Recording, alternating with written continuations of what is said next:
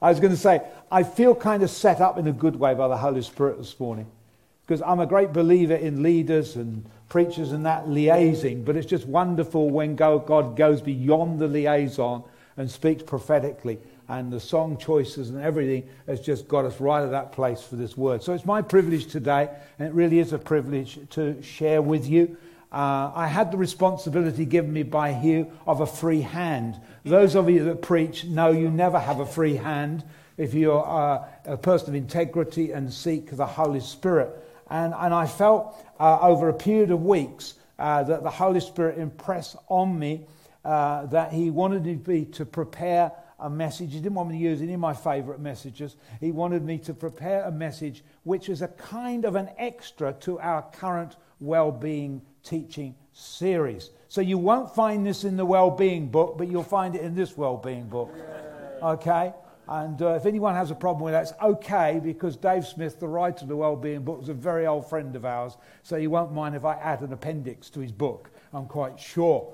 But I'm persuaded from Scripture that what I'm going to share this morning is absolutely essential to our overall well-being. And so I've given the message today the title, A Priority for Total Well-being. Some of you will know that before the start of the COVID pandemic, which seems a long while ago now, doesn't it?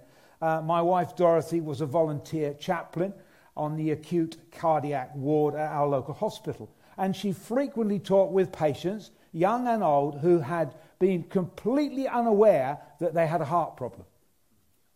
Some had entered hospital for something completely unrelated, to suddenly discover that they had potentially a serious heart problem. During the 2020 November lockdown, one Sunday afternoon, we went out for an exercise. Well, it was one of those permitted walks, okay? This is not Partygate or anything like that. And suddenly, Dorothy had a heart attack and was taken by ambulance into hospital and ultimately ended up on the very ward where she is a chaplain. She had been completely unaware of any problem with her heart. But tests revealed that 3 of her heart arteries were partially blocked. 2 were over 90% blocked, with a build-up of what non-medical people might call gunk. Just a load of gunk, okay? So anyone who's got more medical knowledge than me this morning, just excuse my ignorance, we'll call it gunk this morning, okay? And it had to be unblocked for life-giving blood to flow properly round her body. Now, we probably all realise that a healthy heart is important to our overall well-being. You could be getting on with life completely unaware that you've got a problem. Friends, I just want to say, for the good of your total well-being, don't neglect having a health check if you've got any physical matters of concern. King Solomon was, of course, renowned for his God-given wisdom, and Proverbs chapter 4, verses 20 through to 27, contains the record of his advice for our well-being. Okay? And this is his advice. Reading from the NIV version, it should be coming up on the screen. Let's just read it together. My son, pay attention to what I say. Listen closely to my words. Do not let them out of your sight. Keep them within your heart, for they are life to those who find them and health to a man's whole body. Above all else, guard your heart, for it is the wellspring of life. Put away perversity from your mouth. Keep corrupt talk far from your lips. Let your eyes look straight ahead. Fix your gaze directly before you. Make level paths for your feet, and take only ways that are firm. Do not swerve to the right or the left. Keep your foot from evil. There's much, much good advice contained in those verses, including being careful to who and what we listen to. Being careful to avoid unclean and dishonest speech. Being careful where we focus our eyes. And being careful what pathways in life we choose to walk. Notice, however, from verse 23, right in the middle of those verses, it is our heart that needs the most attention. The NIV version says, above all else, guard your heart, for it is the wellspring of life. The New King James Version, which is a more precise translation, however, says, keep your heart with all diligence, for out of it spring the issues of life. Solomon urges us to be diligent in keeping our heart in good order. And whilst it's good for our physical well-being to maintain a healthy diet and to seek to exercise in ways which keep our heart in good order, Solomon is not speaking primarily about the physical organ which pumps the life-giving blood round our bodies. Solomon is speaking about our inner being, from where our life's issues spring. As Tom Scrivens explained 2 weeks ago, quoting from 1 Thessalonians 5 and verse 23, the Bible reveals that we are essentially spirit beings with a soul living in a physical body.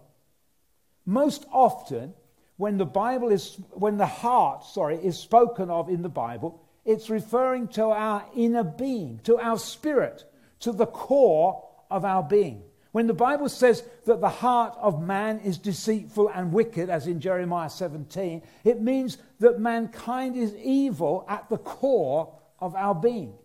It's our spirit, our heart, the core of our being, which is the wellspring of life.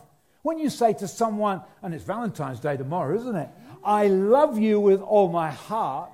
You don't mean you love them with your physical organ, which we call the heart. You mean that you love them from the very depth of your being.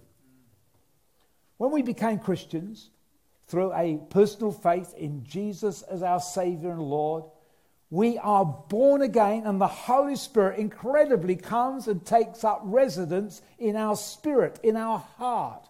It's from our spirit, our heart, our inner being that our life's issues spring forth, not from our physical heart.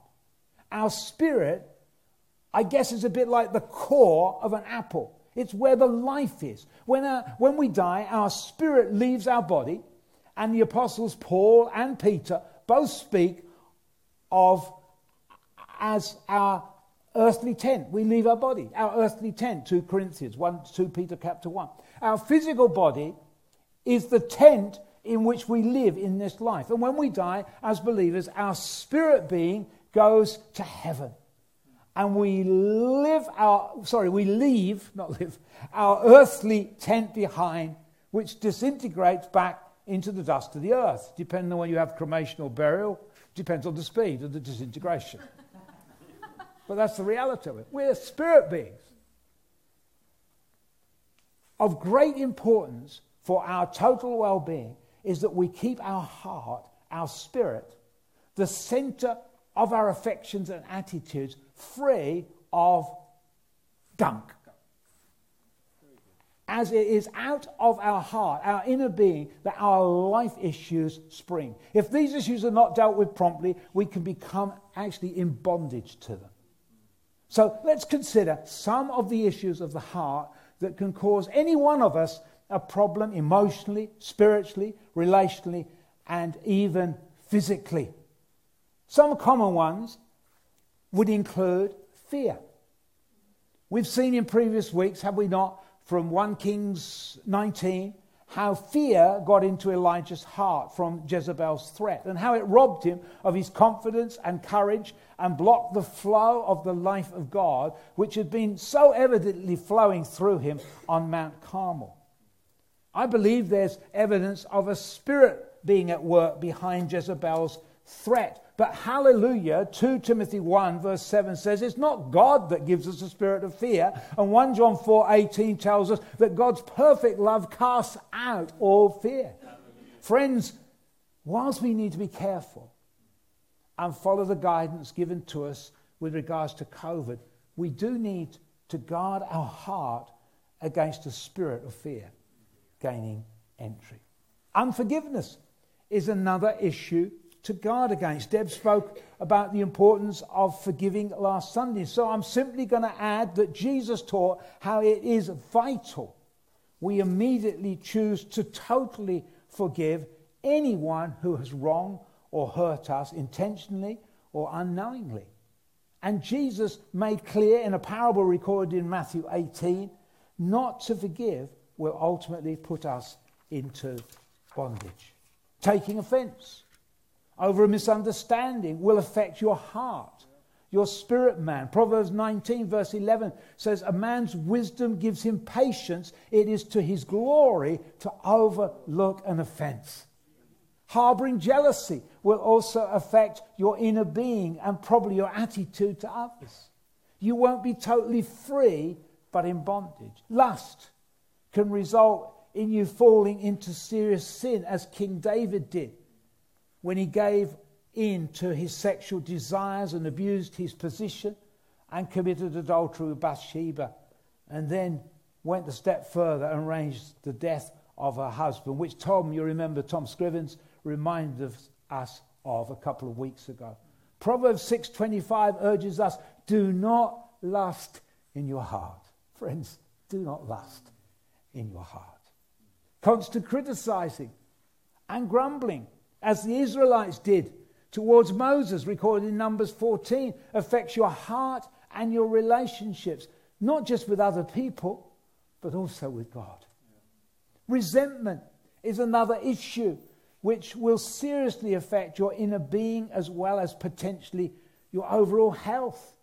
Hebrews 12:15 urges us to see that no bitter root grows up in our heart, as in addition to affecting our own health, it can cause trouble and defile others. And uncontrolled anger is another issue which can cause untold damage, not just inwardly, but also in our relationships. Remember God's challenge to Cain, recorded in Genesis 4 verse 6. It was, why are you angry? Why is your face downcast? He showed it on his face. If you do what is right, then sin, as it were, is crouching at your door. It desires to have you, but you must master it. Sadly, he didn't master it. And he killed his brother, Abel, because he allowed an issue of the heart to fester and grow, which then sprung forth as hatred and murderous anger. Solomon's God-given advice is, above all else, guard your heart. Deal with issues in your heart before they grow and become bigger issues, which can affect your emotional and mental health, your physical health, and your relationships, including your relationship with the Lord. Now, if I can be permitted to just add some advice to Solomon, which is going a little bit bold perhaps, it would be this. If you have an issue with anyone, then check your heart. For most likely, you've got a wrong attitude towards that person for some reason or other. You need to deal with it. Take it to the Lord in prayer and don't let it fester. One of the primary ways we are to keep our heart, let's say, in good shape is through reading and applying to our life God's word from the Bible. However, the condition of our heart, our inner well-being, will have a direct effect on the fruitfulness of God's word in our life. In Mark chapter 3, and it's also recorded in Matthew and Luke with some slight other variances, but in Mark 3 we have a record of the parable of the sower. It's probably the most important parable told by Jesus, for Jesus said to his disciples, if you don't understand that parable, how will you understand any parable? Personally, I don't think that paintings depicting Jesus as the sower helped former generations of believers understand this parable. Because in explaining the meaning of the story to his disciples, Jesus never said that he is the sower in the parable, although clearly he was on that particular occasion when he told the story. But today, I'm the sower. Right now, I'm, as it were, scattering good seed over this congregation, and the hope is that most of it will be received into good soil. Now, I don't want to assume that everyone here is familiar with this parable. So let me just give you a quick summary of this story of Jesus. He told how when a farmer sowed seed in his field, and in those days they would walk through the field with a basket of seed and they would scatter it. A bit like you might set your lawn if you want to repair your lawn. Not his lawn, of course. So he tells this story of how a farmer was sowing seed in his field, and some of the seed fell on the hard trodden down path. And the birds immediately swooped down and stole the seed. Other seed fell in a rocky patch of ground, and because the soil was shallow, Jesus said, the seed quickly sprung up, but when under the heat of the sun, the plants withered because they didn't have a good root. Other seed fell among thorns, which choked the plants, so they didn't bear any grain. And some, of course, fell on good soil, which produced a good crop, with some yielding 30, 60, and even 100-fold return. That's the essence of the story. Now, of course, a parable is a story with a meaning. But it is a mistake, friends, when interpreting parables to try and get a point out of every single detail in the story. If you do that, you can get into error. Because, for example, if you take the parable of the unjust steward in Luke chapter 18, which teaches us to boldly and persistently ask in prayer, the unjust judge who the widow appeals to is not a picture of how God is. Our God is not unjust. He does care about people, and he loves to give good gifts. We are, however, to be persistent in prayer. And usually in understanding parables, there are one or two main points of the story. And in the parable of the sower, the main points which Jesus explains to his disciples are the seed the farmer sows represents God's word. And the differing soil conditions which the seed fell into are pictures of a range of people's hearts. As I previously said, today, as the preacher, I'm the sower scattering seed into the field of Redeemer Church. But you, individually, are like a sower when you read the Bible and receive it into your heart. The Bible, if I can put it this way, is like a big sack of good seed. And it's not, as it were, going to be, it is living and active, but it's not very good between these covers. I know most of you are on devices now. It's got to get into your heart. There's nothing wrong with the seed. I don't know whether you've ever kept seed from one year to the next and then you plant it and you're expecting carrots and you get nothing because the seed's gone stale. God's word never goes stale. 1 Peter chapter 1 tells us it's imperishable seed. And it will always produce a crop of fruit when it's sown into good soil. The fruitfulness of God's word in your life depends on the condition of your heart. Is it like good soil? Or is your heart hard or overrun with thorns? Or is there a lot of dead wood? Which God's been speaking about already this morning, hasn't he? If your heart is like a trodden down path, then Jesus explained that immediately God's word is sown into your heart, Satan will steal it through, for example, doubt and unbelief. He'll even do it now. I'll say something, or the preacher says something one Sunday, and it will be like the enemy whispers into your mind, does that really say that in the word? And before you know it, Satan has robbed you of that before you even leave the meeting. If you've got a hard heart. If your heart is like a rocky patch of ground, then you'll be someone, for example, who gets really excited by a new truth you've learned from a Sunday preach. But when troubles come in your life, you are prone to fall away as your faith is not strongly rooted. What about a heart and life overrun by thorns? Mark's record says that Jesus explained the thorns can be a number of things, and he specifically mentions worry, the worries of life, or anxiety, the deceit of wealth, or the desire for things. Dr. Luke, in his account, adds the pursuit of pleasures as being like a thorn. Friends, beware that if your heart and life become overcrowded with worry, or the desire that you must have the latest things, or with the pursuit of wealth or earthly pleasures, they will have the same effect in your life as thorns which take over a patch of ground and choke the life out of other plants. In a similar way, if your heart is full of such things, it won't be long before your life is taken over by them, and God's word will not be living and active in your life. Remember Solomon's advice? Make looking after your heart the top priority, so that God's word is sown into good soil. Luke defines someone with a good heart as a noble person, and from Mark's account we discover that such a person is someone firstly who hears God's word.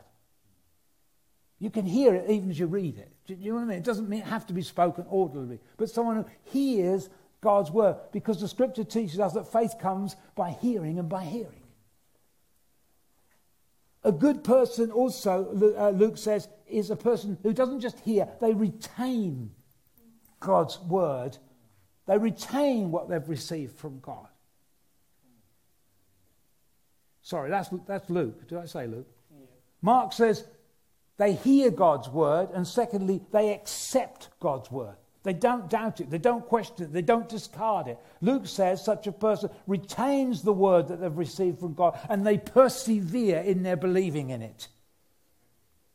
And for that kind of person, the word of God sown in their heart results in great fruitfulness, like receiving 30, 60, 100-fold crop of grain.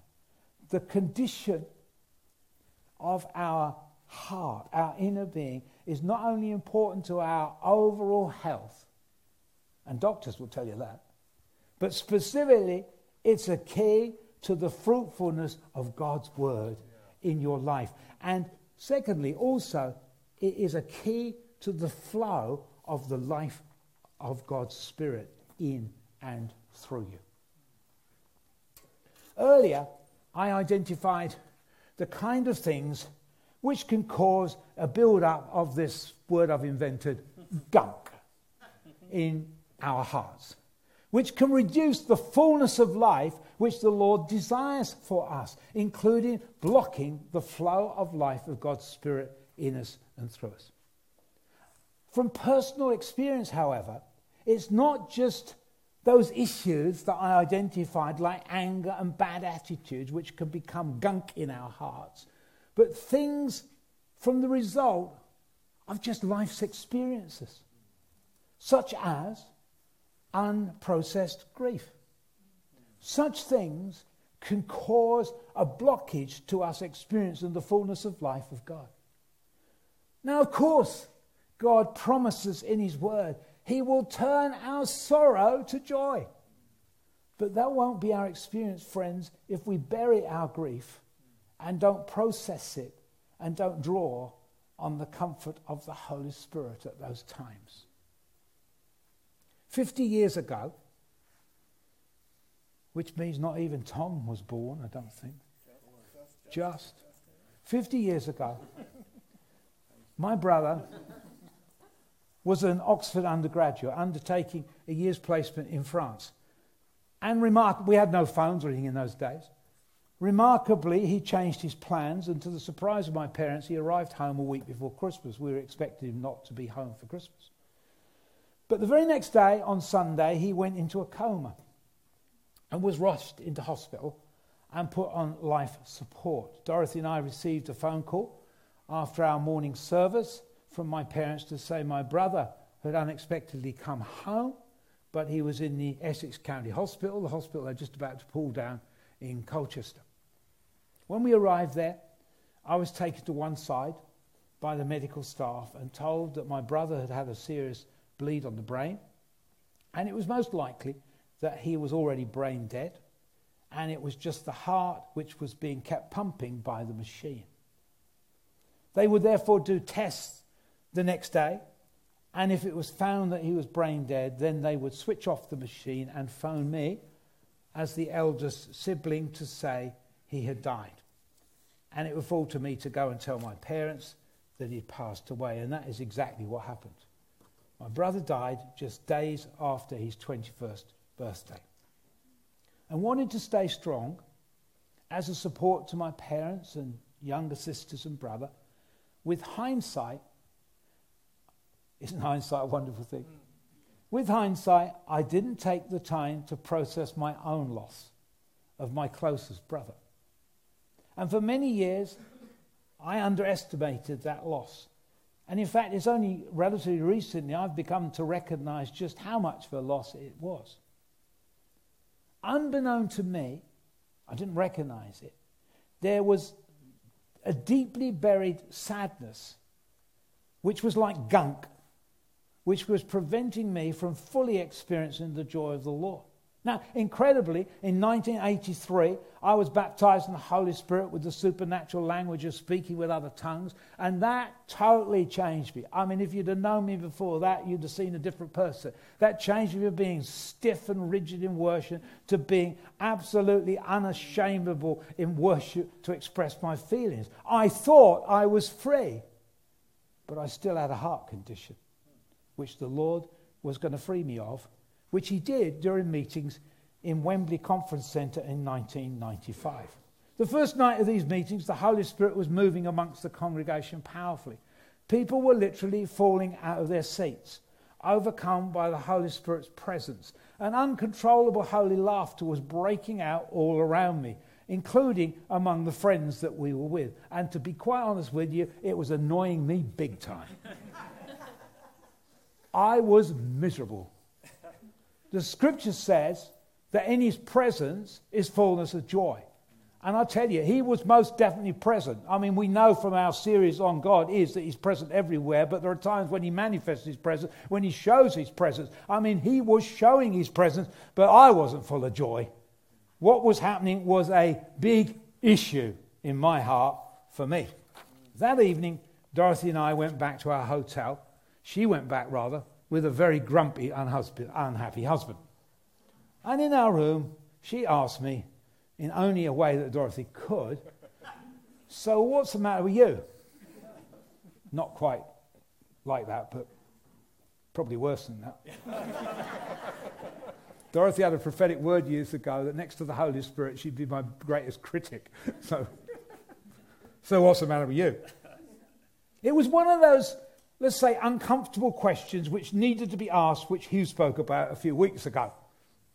And suddenly, without any forethought, I blurted out, "It's the loss of my brother." I broke down and wept uncontrollably. Later we prayed and asked the Lord for his healing, help and comfort. And guess what? In the meeting the next evening, when the Holy Spirit began to move, it was me who fell out of my seat, rolling around on the floor with uncontrollable laughter. And ever since that time, this may just explain a few things, so it may help you. When the Holy Spirit really begins to move in meetings, I can become drunk in the Spirit. I've never been drunk in my life with wine or beer. I grew up as a good TT boy in the Salvation Army. But I can get absolutely drunk. I can become even more noisy than I usually am. Or I can be totally floored by the weight of the Holy Spirit's presence. For me, even though I was baptized in the Spirit, unprocessed grief was a blockage to the life of God's Spirit in me. And thus it was affecting my total well-being. For 24 years, I had a blockage of the heart. But suddenly, I love the suddenlies of God. 24 years after and God wants us to be some suddenlies this morning. 24 years after my brother's death. He doesn't want you to wait 24 years. The Lord freed me from the bottled up grief which was a blockage in my life. For you it might be fears, or it might be a past bad experience which is the blockage in your heart, preventing you from receiving the fullness of the life of God's Spirit and his complete well-being which he's made available for every one of us. This aspect, friends, of God's plan for our well-being doesn't require any gym subscription or special diet, praise God. You just have to be thirsty And the more desperately thirsty you are for more of God, the better. On the last and greatest day of the Feast of Tabernacles, as recorded in John chapter 7, Jesus stood up. He had something especially important to say, for Jewish teachers sat down to teach. They still do to this day. But Jesus stood up, and the scripture actually said he cried out in a loud voice, "If anyone is thirsty, let him come to me and drink. And whoever believes in me, as the scriptures had said," and he was pointing to Isaiah, "rivers of living water will flow from within him." If your Bible says streams, cross it out and put rivers. It's a more precise translation. A river is more powerful than a stream. Jesus promised rivers of living water will flow out of our innermost being.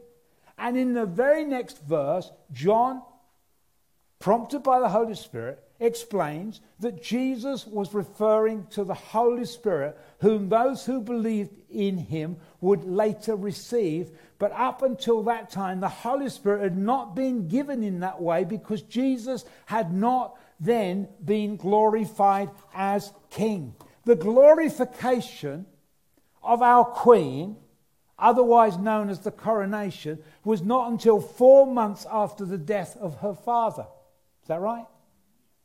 We're celebrating in June. We've just had the other one.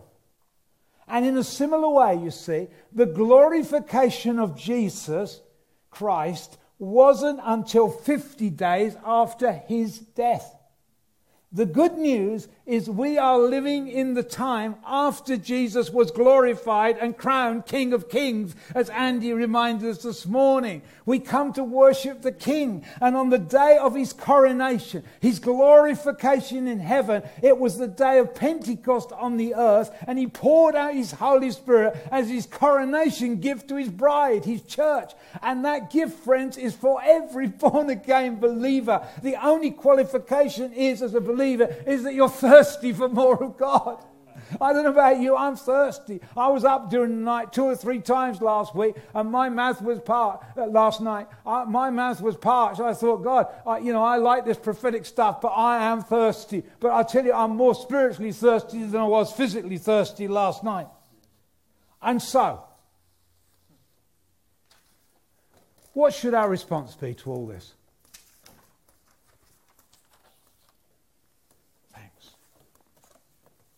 What should our response be? When the people are, and please, I'm not comparing myself with Peter, but when the people heard Peter's message on the day of Pentecost, their response was, "What shall we do then?" Acts 2:37. So let me try and answer that important question in relation to today's message. Firstly, 1, guard your heart as a priority. I'm speaking for myself as well. And with God's help, deal with issues as they arise. Secondly, just as a garden needs to be maintained and weeded, and it's getting near that time of year again, I can see my allotment holders nodding in agreement. Just as a garden needs to be maintained and weeded, keep your heart in good order. And keep sowing God's word into your heart.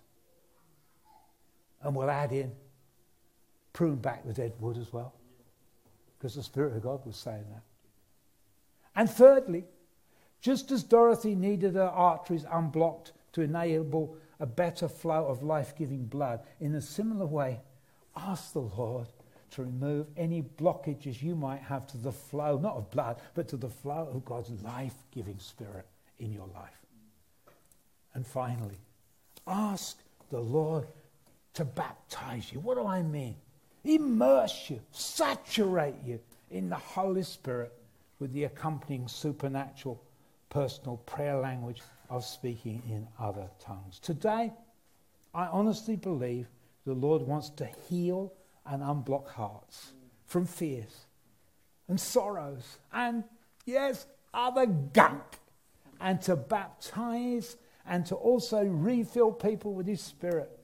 And so if you want him to unblock your heart today, and if you're thirsty and want to be baptized in the Holy Spirit, or you just want a fresh infilling, then I want to invite you this morning. We want to invite you this morning. I've checked it out with the elders. We want to invite you to come forward and receive. When Jesus stood up on that last day of the feast, he was referring to Isaiah 55 and verse 1, which tells us you can't buy this gift of the Holy Spirit. But we're to come to him, the scripture says, thirsty.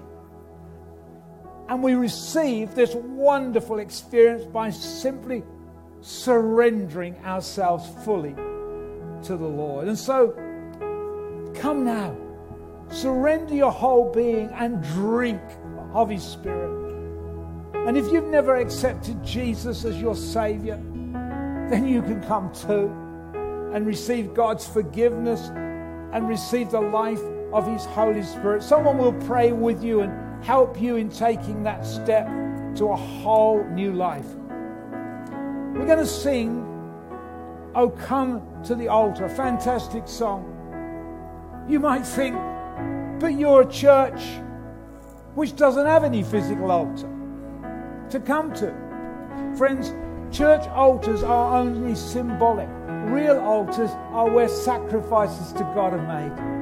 And as you come forward to the front, you can meet with God afresh, and the place where you stand will become an altar where you can make a total sacrifice of your whole being, and in return receive more of his eternal well-being. Can I invite you to stand? And as the worship team lead us in this song, the invitation is simply this morning. The Spirit of Jesus is saying, oh, come to the altar. Come and receive from the Lord right now.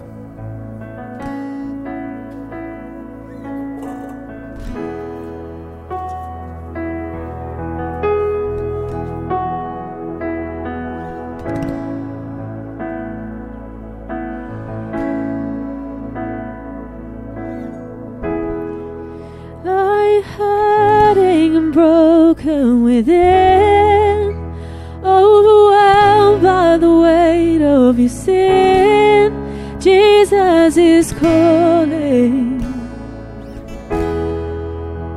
Have you come to the end of yourself? Do you thirst for a drink from the well? Jesus is calling. Oh, come to the altar. The Father's arms are open wide. Forgiveness was bought with the precious blood of Jesus Christ.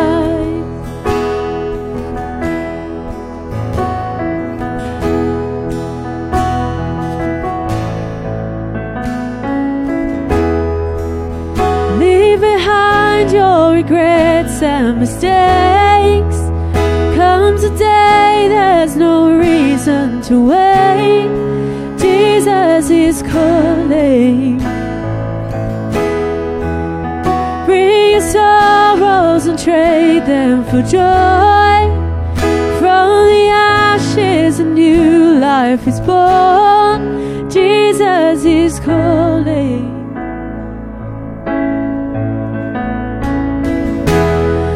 Come to the altar. The Father's arms are open wide. Forgiveness was bought with the precious blood of Jesus Christ. Oh, come to the altar.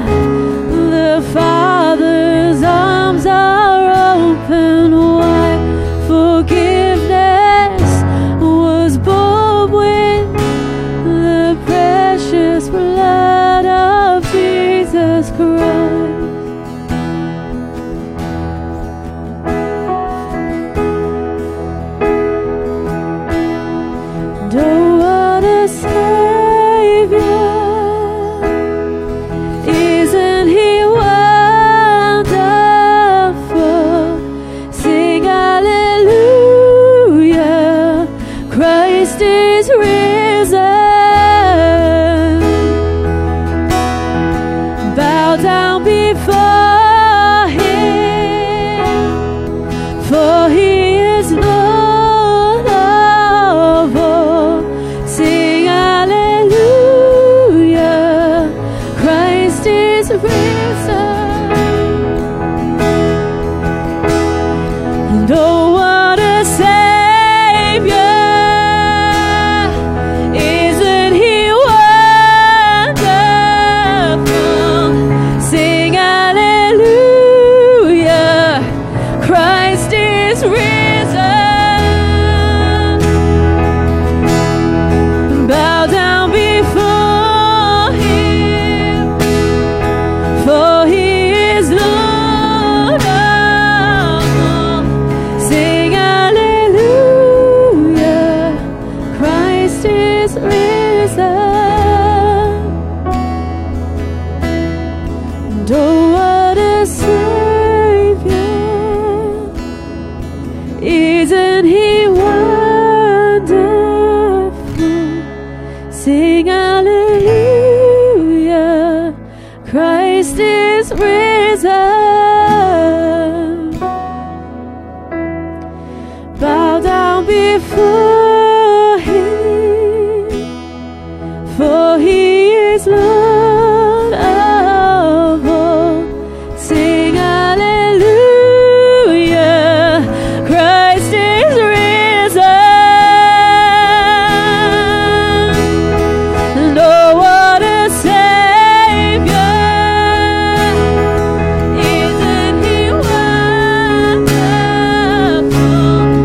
Sing hallelujah, Christ is risen. Bow down before him, for he is Lord of all. Sing hallelujah, Christ is risen.